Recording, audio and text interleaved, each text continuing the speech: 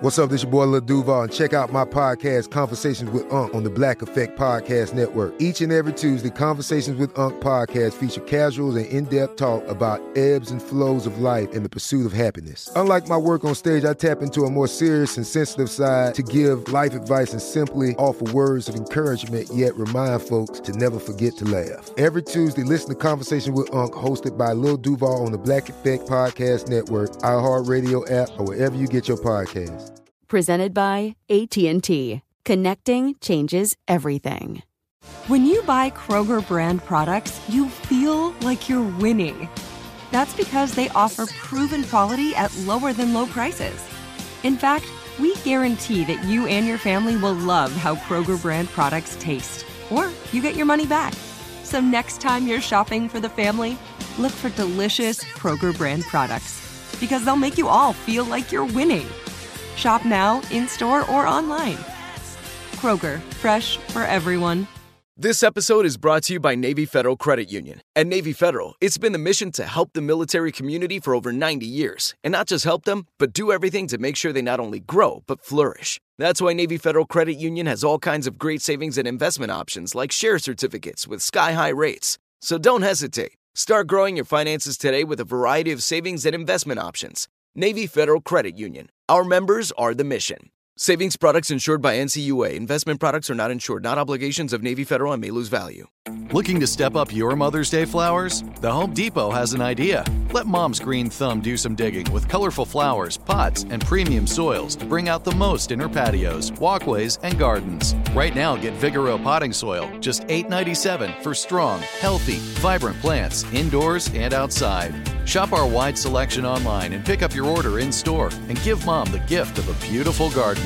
Get Vigoro potting soil, just $8.97 at the Home Depot. How doers get more done. When you have health insurance, it's easy to forget about your out-of-pocket costs. That can be a lot of money. But are your bills accurate? It's estimated over 50% of medical bills contain errors. HealthLock can help. HealthLock technology securely connects with your insurance and flags any overbilling, wrong codes, and fraud. You can even have HealthLock work on your behalf to get money back from select past bills. To date, HealthLock has helped its members save over $130 million. To save, visit healthlock.com today. Brought to you by Toyota. Let's go places. Welcome to Forward Thinking. Hey there, and welcome to Forward Thinking, the podcast that looks at the future and says, something in you, it jitters like a moth. I'm Jonathan Strickland. I'm Lauren Vogelbaum. And I'm Joe McCormick. So, we've talked about robots plenty of times on this podcast. Sure we More have. than plenty of times, probably. Right, we've talked about them too many times. Yeah. Is what you're getting at. Yes. I'm saying that we should never do another episode about robots ever again. But you know, there's something else we've talked about a few times that, or at least you two have talked about a few times. I've only talked about it the one time, which is bugs. Well, and to be fair, I wasn't really talking about bugs that last time either. It was spiders. Well, the future of insects is clearly the most important type of future to talk about. But I thought that maybe, you know, Joe, I know Joe hates robots because when I bring up the subject of robots near Joe, he gets this red look in his eye and he says, "Programmed to destroy." I don't know what that's all about. But anyway, I know he loves bugs, and I thought maybe we could ease you back into the robot discussion, Joe, by talking about a combination of bug and robot. I think that's a great idea, and I've even got a sort of practical way to introduce the discussion. Okay. So, making robots is hard, right? Making a good mobile robot to go around and do different kinds of things, it's not easy. Sure, mechanics alone are incredibly complex, and designing a machine that can do the sort of stuff that we do is not a trivial task. Okay, now let's make the problem even harder. Okay. Let's make that robot really small. Okay. So now you've massively compounded the problem. Yeah, because anything that's bulky or heavy is going to be a lot, more impossible to include. Yeah, right. Power sources. Exactly. Right. Batteries and or solar panels, all kinds of things like that. Cameras. Oh, yeah. Any kind of mechanism that creates movement, any sort of engine, yeah. Even just the computer equipment. Sure. That has weight, takes up space. Okay, now let's make it even harder. Uh-oh. Okay. let's make it smart. Let's say that it needs to make some kind of decisions based on its environment. So it's going to need sensors of some kind to gather data about where it is, and it's going to need a pretty robust computing system to be able to make decisions based on that data. So you're making an impossible task here, right? Wait, I'm going to make it even more impossible. What? Okay, let's say it's got to be... Joe, why do you hate us? It's got to be small and smart, and it's got to carry its own energy source for a decent amount of time. You know, not something that's going to run out of juice in 90 seconds. Okay, so now you're talking about something that you can't just power externally. Like, we've talked about nanobots a little bit in the past. One of the common solutions I see to nanobots, because this is a problem when you get down to that size, how do you power something like that, is the idea of using an external source like electromagnetism or ultrasonic frequencies. But you are saying that some this of these one even actually just have wires on them, and they try not to show them in the pictures. Right, exactly. They really do. Yeah, they really do. So you are actually saying that this would need to be a robot that would carry with it its own ability to power itself. Right, whether that be, say, solar panels or a battery or whatever it is, that's going to take up space and make this all really difficult. But you know what? We've already touched on it now that there's something in existence that fits pretty much all of these criteria reasonably well, and that's an insect. Yeah. It's small, it's smart. I mean, it's not that smart, but It's relatively for its size, Right. pretty... It's smart in the robot sense. Right, Yeah, yeah. Compared to, say, a wind-up toy that only will go in one direction until it knocks into something, it's smart. Yeah, and it carries its own energy. You don't even have to plug it in. You just feed it some apple slices or some delicious, bodily fluids, whatever it likes to chow down on. Different insects have different tastes. That's fair. And this is not an idea original to us. In fact, the people way up there hidden in their scary science bunkers are going exactly down this path, aren't they? Yeah, it's the idea of marrying insects with robots, not literally. I mean, you're incorporating robotic elements into an insect. You're not actually having an insect get married to a robot. Cyborg. Yeah. Cybug. A cybug. A Very bug good. borg. A bugborg. Insect borg. So we're letting it get away from us, just like a bug would. No, this is entirely true. There have been many projects to look into how can we take advantage of the fact that the Earth is covered with lots and lots of insects, and if we could only bend them to our will, then we would have an incredible tool for things like search and rescue. And that was part of what inspired the Defense Advanced Research Projects Agency. Why do we as, say that every time? It's just DARPA. Well, DARPA. because people want to know what DARPA stands for. No, they don't. It's DARPA. Come on. When I hear DARPA, I think, is that an acronym? It's responsible for a lot of the technologies that have filtered down from the military into our daily lives. Stuff that, was originally part of the DARPA project. Like the internet is a great example. The internet was originally a DARPA project. That's where ARPANET came from. And so, it's also responsible for some kind of scary science fiction-y horror movie type of science, including turning bugs into cyborgs. So their program is specifically called the Hybrid Insect Micro-Electromechanical Systems, or HIMEMS, because I guess that's slightly better than no, surgery on cockroaches. You're not inflecting it right. It's HIMEMS. No, okay, HIMEMS. So the goal is to create cybernetic insects. And here's a quote from the DARPA solicitation document. This was written back in 2006 when the project was started. DARPA seeks innovative proposals to develop technology to create insect cyborgs, possibly enabled by intimately integrating microsystems within insects during their early stages of metamorphoses. The healing So process... getting them when they're young. Exactly, yeah. It continues. The healing processes from one metamorphic stage to the next stage are expected to yield more reliable bioelectromechanical interface to insects as compared to adhesively bonded systems to adult insects.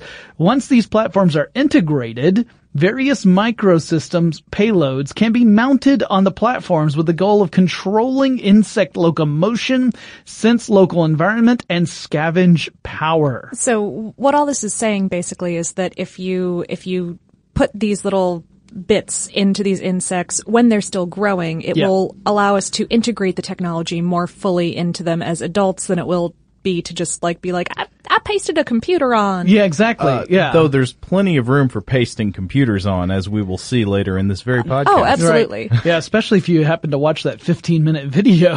We'll get into that later. Yeah, but what is the actual goal? What do they want these insect-robot hybrids to do? Right. What was the challenge? All right. Here's the also from that solicitation.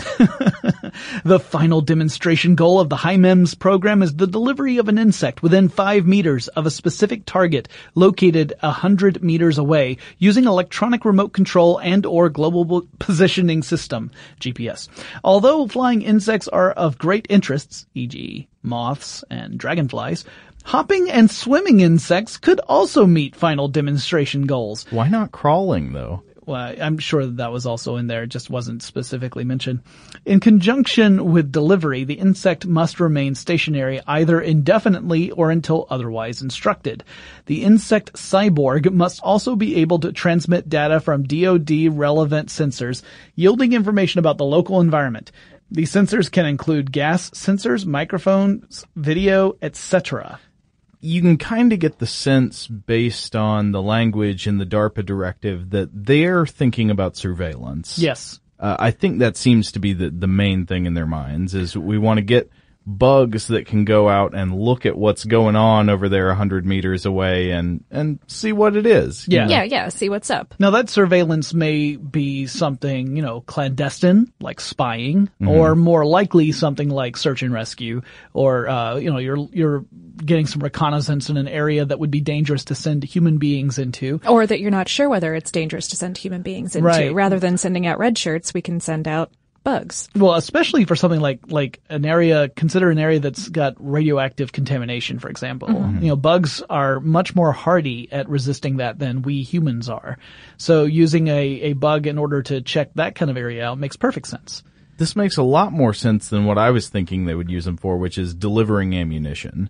Like when you run out bullet. When you run out of bullets on the field, a swarm of beetles come at you with cartridges. Each one has one. They drop it into your magazine.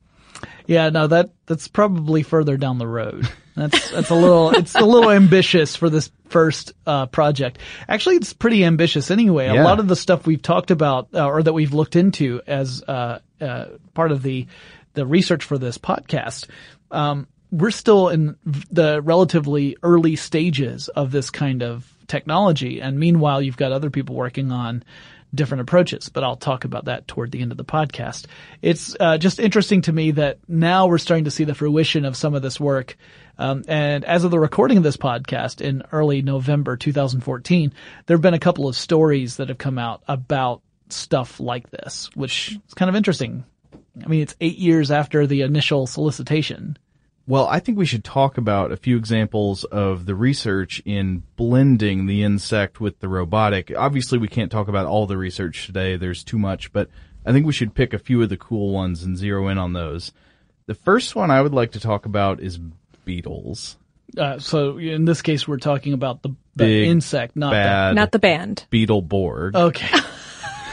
That is a very specific cultural reference, Joe. You are extremely fixated upon this cultural reference. I may have watched the YouTube video with the main credit sequence of that show several times yesterday and today.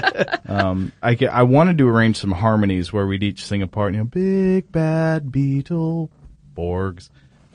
But yeah, that didn't come together. It just didn't happen. It was anyway. It was a cultural reference that was lost on me, to be perfectly honest. Okay. Let's talk about using beetles as these hybrid micro-electromechanical systems. Okay.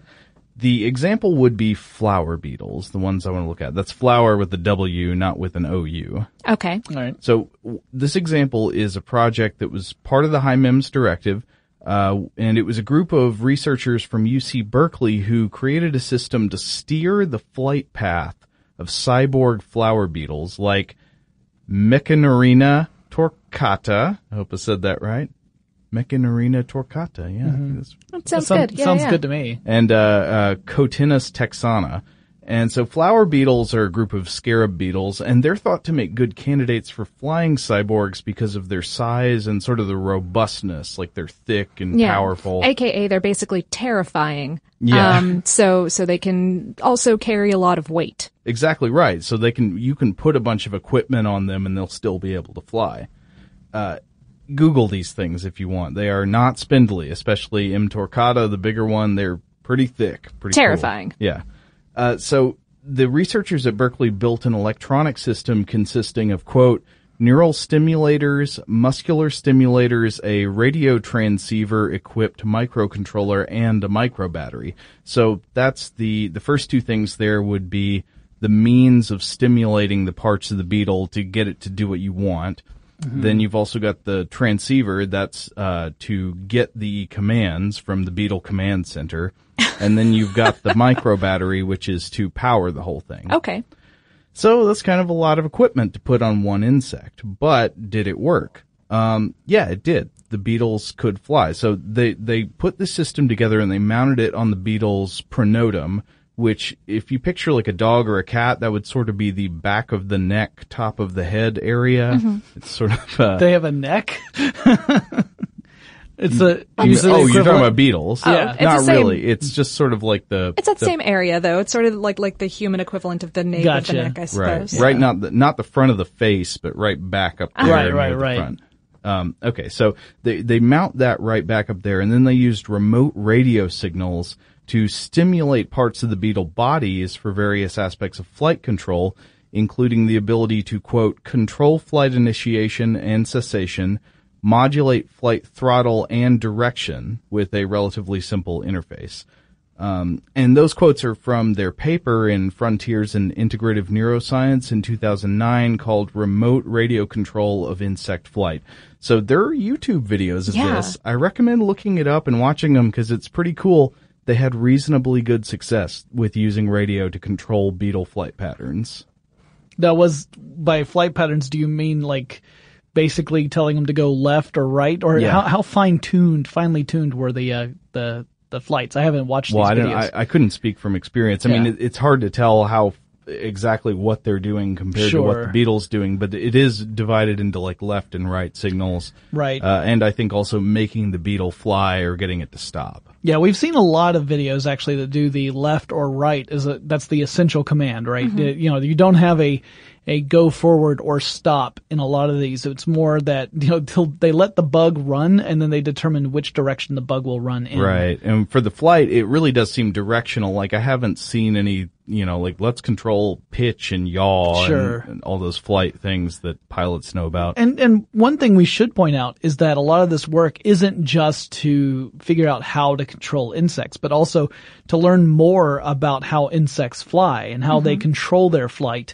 And that there's a biological element to this. It's not just computer science or robotics or anything like that as well. Oh, absolutely, yeah. You have to have a really good understanding of how the system works. And luckily, insects are relatively simple.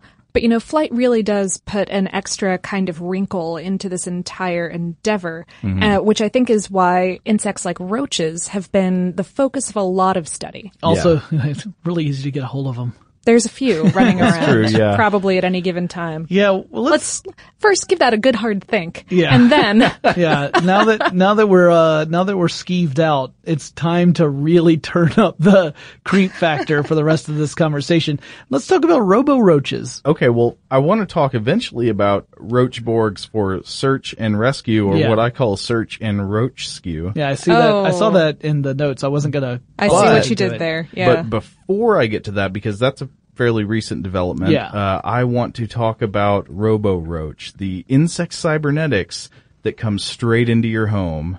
Yeah. Do y'all know about this? Yes. Yeah. There was that whole Kickstarter, right? Yeah. Well, I think they existed before that, but the Kickstarter was a big source of controversy. But they made their funding. We should go back and tell the story. So there's a little education tech company called Backyard Brains with the tagline, Neuroscience for everyone. Yay! Yeah, they're Yay, brain implant. they say Yay. their point being that not everybody has access to a university with like an incredibly robust neuroscience laboratory. That's a good point. And that, people who want to learn things might want to be able to do some experimentation and kind of get, more involved in the field, even if they don't have that direct access. And so that's kind of the goal. Now, a lot of that goal gets played out in, doing some home surgery on bugs. Right. So this project that they initiated is called RoboRoach. Yeah. And it's a cybernetic modification kit for cockroaches, which allows users to perform surgery on a cockroach and implant electrodes into the cockroach's antennae that use electrical pulses to stimulate the neurons in those antennae. Mm-hmm. Now, why would you want to stimulate the neurons of the antennae in a cockroach? Because that's how they steer. That's exactly right. You can control cockroach movement if you can control the nerve cells in each antenna. Right. And it's not precisely how they steer, but rather how they take in information from their antenna and use that to decide when to turn. Because, they'll be brushing up against something and go like, I'm hitting a wall on my right, so I should veer a little bit more to the left, or vice versa. If you were to install, say, an electrode that would stimulate such a response to say, there's a wall here, even if there isn't a wall there, you can make the cockroach turn. Right. It's like electric reins. Yeah. And it's disturbing to watch. Right. So in the RoboRoach kit, these electrical impulses come from a 4.4 gram electronic backpack unit. They call it a backpack. And this backpack can be controlled through Bluetooth by an app on your smartphone. Simply swipe your finger across the cockroach illustration in the desired direction, and the cockroach will turn. It'll send a little electrical charge to the right antenna or the left antenna, and it'll make it say, hey, no, go the other way. Right. Though not permanently, right? No, the creators claim that this usually only works for some number of minutes at a time, after which the cockroach sort of gets used to the false signals and ignores them. And then you have to give it a rest and just not mess with it for a while before the roach is ready to be mind-controlled all over again. Did you watch the 15-minute instructional video of how to do this? No, I watched some videos. I don't think I watched one that was 15 minutes long. I did. I'm going to give you a rundown on how this works. Oh, okay. So, I did watch some on how the surgery works. Yeah, you probably saw some of this then. Okay. So you start off by, you have to sedate the cockroach by putting it into cold water, which lowers its temperature, and it's a cold-blooded animal. So once its temperature is at a certain level, its activity essentially stops. It's still alive. It's just, it's not wiggling around, yeah. And it's hypothetically not feeling anything. Yeah, it's hypothetically not feeling anything anyway, but specifically not feeling, at least not pain as we would understand it. At any rate, then you take some sandpaper and you rub the top of the back of its head so that you can make it a little bit rough. You create like an abrasive surface so that you can apply glue. Yep, super glue. It's super glue. They have a specific brand they recommend. Okay. You then attach the little circuit board, the backpack, onto the super glue. Then you have to do some crazy, alterations of the cockroach. One of that is you have to poke a hole in its, outer, shell, I guess you could carapace, say. Yeah, the carapace a little bit off to one side so you don't hit its esophagus, because obviously you don't want to do that. And then you put the ground antenna about 1 millimeter in there, put some super glue onto the end of that, and then shove it in a little further so that way it holds itself tight. Then, after you knock out the cockroach a couple more times, because it's going to wake up eventually, you then have to clip off the end of an antenna down to about 1/4 to 1/8 of an inch. Insert the, electrode, like the left electrode, into the left antenna, and use some super glue so it holds inside there. Same with the right antenna. And then you have to kind of group all that together so you get the wires out of the way, and you tamp that down, and then you glue that down as well so that way it doesn't get out there and snag on stuff as the roach is runs running around. Yeah. Yeah. So I just gave you a very short description of what goes on in this 15-minute long video that I watched immediately after I had just eaten lunch. And I thought, well, that was a mistake. And then they demonstrate the app working, and they have a little roach running around on the ground and then make it turn left and right. And it turns very quickly. Yeah. Yeah. Yeah, it works. It looks like it must have felt like it was crashing into something. It's like, no, over here. Which is kind of, I mean, it's hard to read the feelings of a cockroach, but a lot of people were very upset by this. Oh, especially when they launched that Kickstarter campaign that I mentioned at the top of this section. Yeah, the Kickstarter campaign, it met its goal. It was at $10,000 and it got funded up to $12,000, I think, but there was a lot of outcry. I personally don't know what to think about it because on one hand, I agree just intuitively it seems kind of cruel and like a mad scientist creepy kind and of thing. weird. Yeah. They had a lot of defenses, I guess I can get into in a minute. On the other hand, though, from my feelings, if I see a cockroach in my house, I'm going to kill it. I'm going to do everything I can to destroy this creature. Yeah, it's not the kind of critter that when you see it in your house, you think, oh, I can cohabitate with this. And so I wonder if the same is true of all these other people. Like if most people making the charge, like, this is cruel, cockroaches are for stomping on. Yeah. End their lives quickly. Don't prolong their suffering. Right. Maybe, yeah. Oh, I'm not sure. I mean, either way, like I can see both sides of that.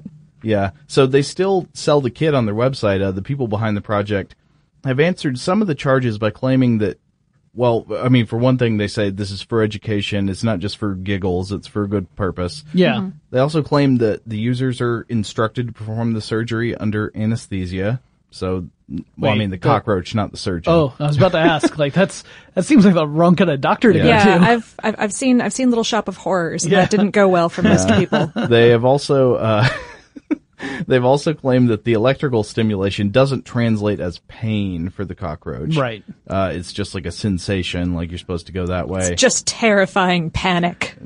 Maybe. I don't. They didn't What's say it like that. No, to be a cockroach? You would really have What to do you ask know, Jonathan? Kafka. Yeah, I or was going right. to say the same thing. Yeah. I haven't had that metamorphosis, so. They also say the procedure is not supposed to kill the cockroach, and at the end of the experiment, they recommend clipping the electrodes off, returning the roach to a breeder colony so it can return to being its roachy little self and not just do what the man says for the rest of its life. Our friend Christian Sager actually interviewed one of the people behind this thing, one Greg Gage, I believe, and you can see a video of that interview if you Google Stuff of Genius Backyard Brains. I think that's the easiest way to get to it, probably, rather than me reading out a long URL for you to type into a computer. So yeah, if you're interested in seeing more of their perspective on why and how they created these kits, then definitely go check that out. Did you guys also happen to see the Spiker Box kit that they sell? I saw that, but I didn't read about it. But wait, there's more? Yeah, so Spiker Box, this is a little different. It's a little bit of a tangent, but just a little bit. It's another way of studying neurological activity. This is a way of studying the neurological activity of an invertebrate. They specifically use a roach as the example.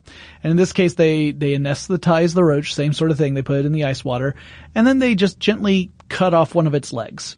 Okay. Which they then say will grow back. The leg will grow back, so it's one of those things. You're not crippling it for its roachy life. It doesn't need to get a very specific pair of crutches so it can make its way through its roachy existence. But then what they did was they used the leg and attached the electrodes that they had to the leg, which surprised me that it was to the leg, not to the cockroach. Not to the roach, right. Okay. And that the leg has neurons in it that are still active even after being taken off of the rest of the insect. And that you can even hear, like it translates that into noise that you can listen to. You can touch the leg and the noise increases. Huh. Like the leg has detected the touch. And that you could even get an app that connects to this kit that translates it into like a waveform. So you can see the waveform increase as stimulus affects this leg. And I just thought, well, that's creepy too. Yeah. This is reminding me of our Frankenstein episode, actually. Yeah. But all of this, they do stress is in the interest of promoting science, especially in children. People who, again, right, don't have access to giant university labs and who might not otherwise become interested in this kind of thing without chopping the legs off of cockroaches at a young age. Right. Now, Joe, you were talking earlier about this search and roach skew idea. I'm curious and would like to hear more. Allow me to paint you a little picture. Please do. I should first say what the research is. So the researchers are from North Carolina State University. AKA Mad Science U, as it shall forever be known now. They're led by a Dr. Alper Boskert, or at least he's the one I've seen associated with all these studies. Yeah, he's an associate professor there. And they've been working on the creation of cyborg cockroaches that can do things like be guided to stay within a digitally created fence or a fenceless boundary, I think they called it. Mm-hmm. So if they sort of like crawl around in a little area and then they reach the outer boundary, it's kind of like the invisible fence for your dog. It'll turn them back. Or they can track and recognize sounds based on high-definition microphones mounted on their little cockroach bodies. Yeah, I'm pretty sure that the invisible fence one is done using a Microsoft Kinect. Mm-hmm. The Kinect itself tracks where the bugs are, and there's a border that the Kinect can see, and that's considered to be the one that the bugs can't cross. Yeah. And if the bug gets toward there, then the Kinect automatically sends a signal either to turn left or to turn right, whichever way is most attuned to the bug's orientation at that point. And the bug turns and goes back into the middle of the circle. Exactly right. It's pretty cool. It's also super, super creepy to watch on video.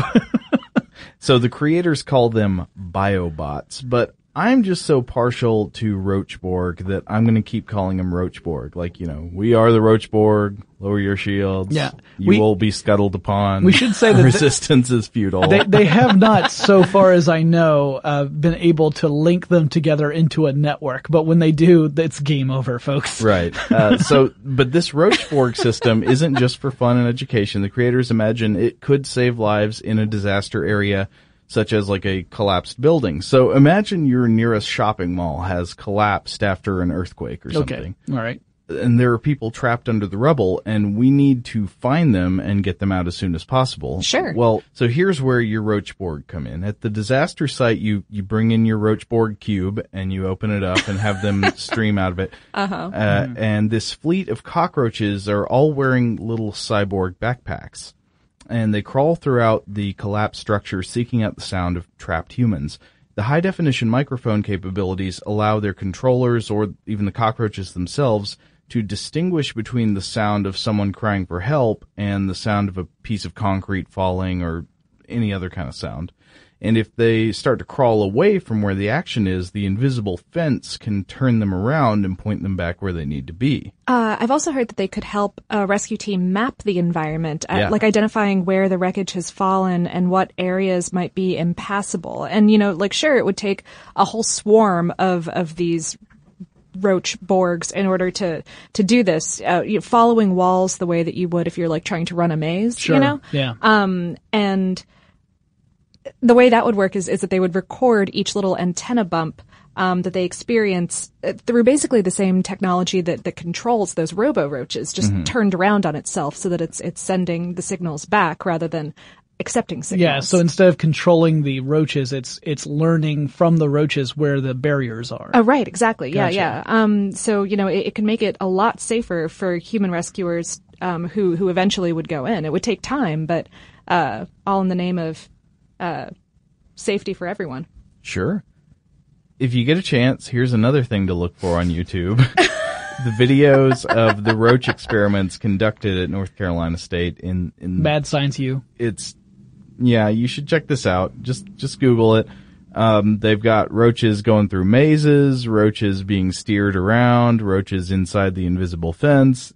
roaches responding to sound, so that makes them turn the correct way. But yeah, if you also attach to them sensors that can detect like chemicals or radiation or something like that, then you get into that territory of making these a really integral part of a rescue team for something like a nuclear reactor accident. Absolutely, yeah. You could imagine this being used in like the Fukushima disaster and being able to tell very quickly if there were people that need a rescue, and two, how dangerous is the environment that you have to go into, and thus make the proper preparations in order to get them out. Yeah. Right. So if you have this equipment, though, I'm wondering if you have this equipment like a high definition microphone or something like that, and you need them to search a large area, how do you provide continuous power for that long? Well, you need some kind of onboard power source, and to help solve this problem, researchers at Case Western Reserve University have been working on a biofuel cell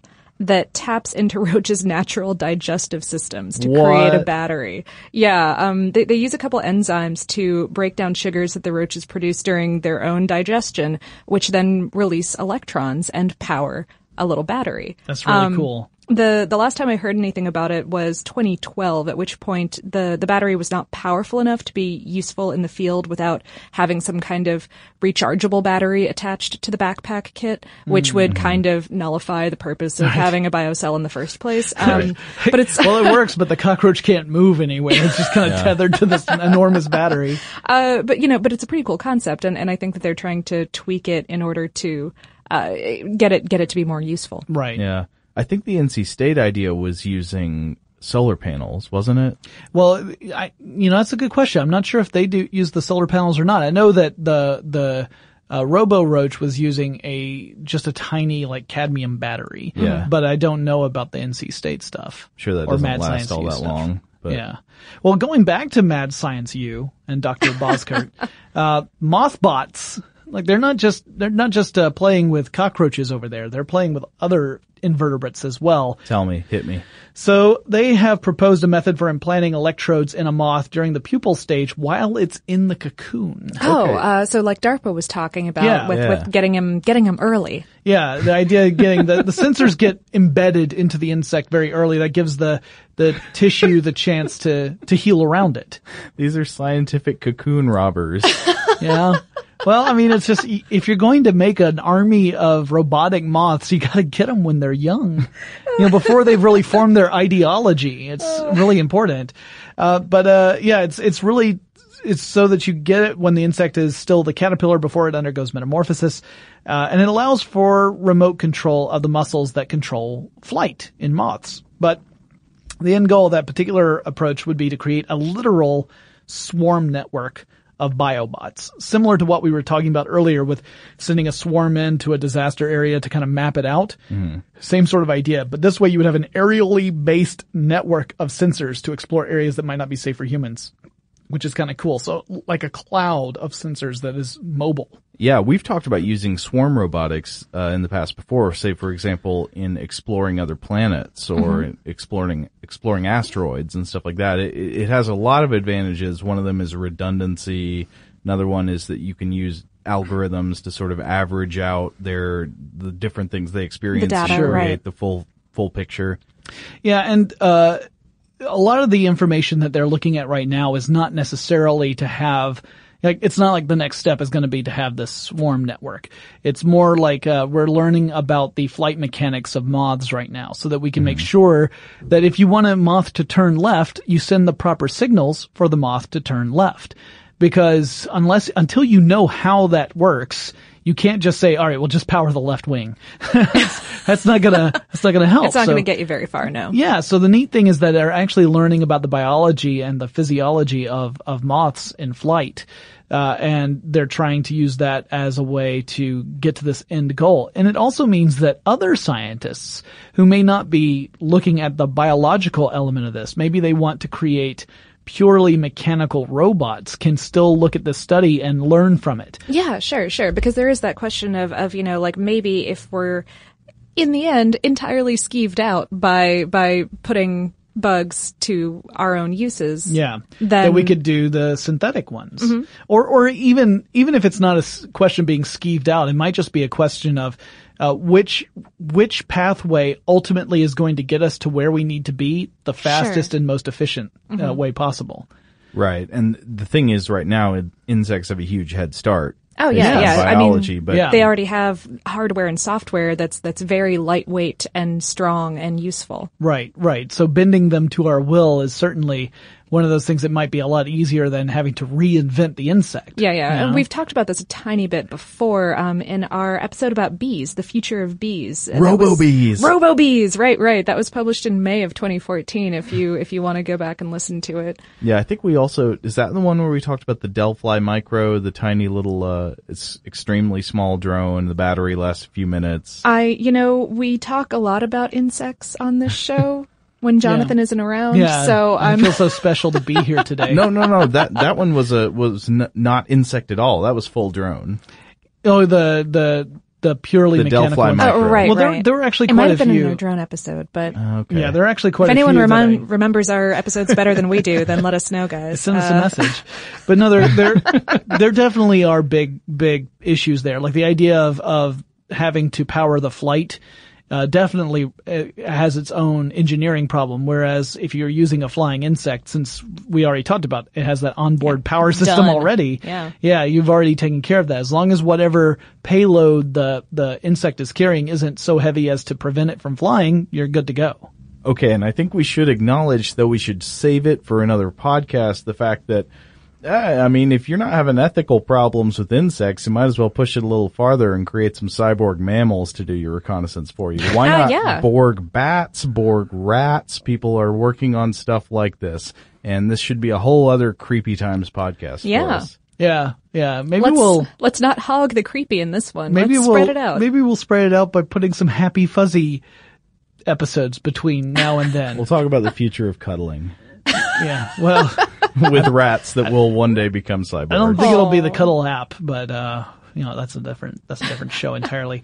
I've got a piece of listener mail that I think we should get into. Let's hear it, Joe. Before we wrap it up for today, unless y'all have anything else. No, that is about all I have to say about cyborg insects. Yeah, I'm ready to bug out of this one. No. But no, we get such terrific letters from you guys sometimes, and so we are going to start a listener mail section. Yeah, well, so often it's the request to do a certain kind of episode, and we've turned some of those into episodes. This wasn't that, so I just thought I'd read it. This was from Katie on Facebook. She says, I thought you'd be amused to know that while listening to your podcast on catching a time traveler, just as you began giving time travelers incentives to show up and announce themselves, my iPod went from more than 70% charged to flat dead. Ooh. I seriously had a moment where I believed that a time traveler was going to show up and announce themselves to me right then and there. It turns out this didn't happen, and I continue to be disappointed with people of the future. Yeah, clearly the people of the future could teach Generation X a thing or two about really being slackers. Yeah. Yeah. And I thought I knew everything there was to know about being a slacker. Katie, if you want to write us back, what I actually want to know now is which part of the incentives we were talking about when that happened. Like, was it the part about humiliating Jonathan or the part about promising them riches and fame? I think the humiliating Jonathan has got to be the right answer, because that's the biggest temptation of anyone I know. Aww. They seem to take every opportunity. Don't encourage him, Lauren. All right, well, let's wrap this up. If any of you guys have some fun comments, or you have questions, or you have suggestions for future episodes, let us know. Send us an email. Our address is fwthinking@howstuffworks.com, or drop us a line on Facebook, Twitter, or Google+. At Twitter and Google+, we are FW Thinking. Just search FW Thinking, and Facebook will pop right up, and leave your comment there. We read all of them. We really look forward to them. And we will talk to you again really soon.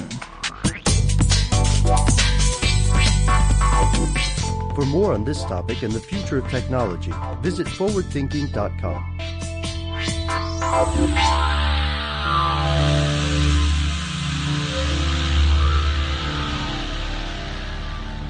Brought to you by Toyota. Let's go places. There are some things that are too good to keep a secret. Like how your Amex Platinum card helps you have the perfect trip. I'd like to check into the Centurion Lounge. Or how it seems like you always get those hard-to-snag tables. Ooh, yum. And how you get the most out of select can't-miss events. With access to the Centurion Lounge, Resi Priority Notified, and Amex card member benefits at select events, you'll have to share. That's the powerful backing of American Express. Terms apply. Learn more at americanexpress.com/withAmex. Are you still searching for your perfect place to call home? Well, now is the time to buy at Fisher Homes. If you're looking to move in before the end of 2024, May could be your last opportunity to start building your dream home and close before the year's end. If you're hoping to move in even sooner, Fisher Homes also has homes that are move-in ready and waiting for you, where you can start enjoying the benefits of homeownership even faster. Schedule your personal tour with a new home advisor today at FisherHomes.com and make this spring the season you find your perfect home sweet home. Open a limited-time 11-month certificate at Kemba Financial Credit Union. At 5.25% APY, it's more than triple the national average, plus it's a safe and secure way to grow your money. Visit your local branch or kemba.org/cb for details. Offer expires May 31st, 2024. APY equals annual percentage yield. Restrictions apply. $500 minimum and $250,000 maximum deposit. Advantage status required. Comparison based on bank rate average. Federally insured by NCUA. This is Malcolm Gladwell from Revisionist History. eBay Motors is here for the ride. With some elbow grease, fresh installs, and a whole lot of love, you transformed 100,000 miles and a body full of rust into a drive that's all your own. Brake kits, LED headlights, whatever you need, eBay Motors has it. And with eBay Guaranteed Fit, it's guaranteed to fit your ride the first time, every time, or your money back. Plus, at these prices, you're burning rubber, not cash. Keep your ride or die alive at ebaymotors.com. Eligible items only. Exclusions apply. Tired of restless nights?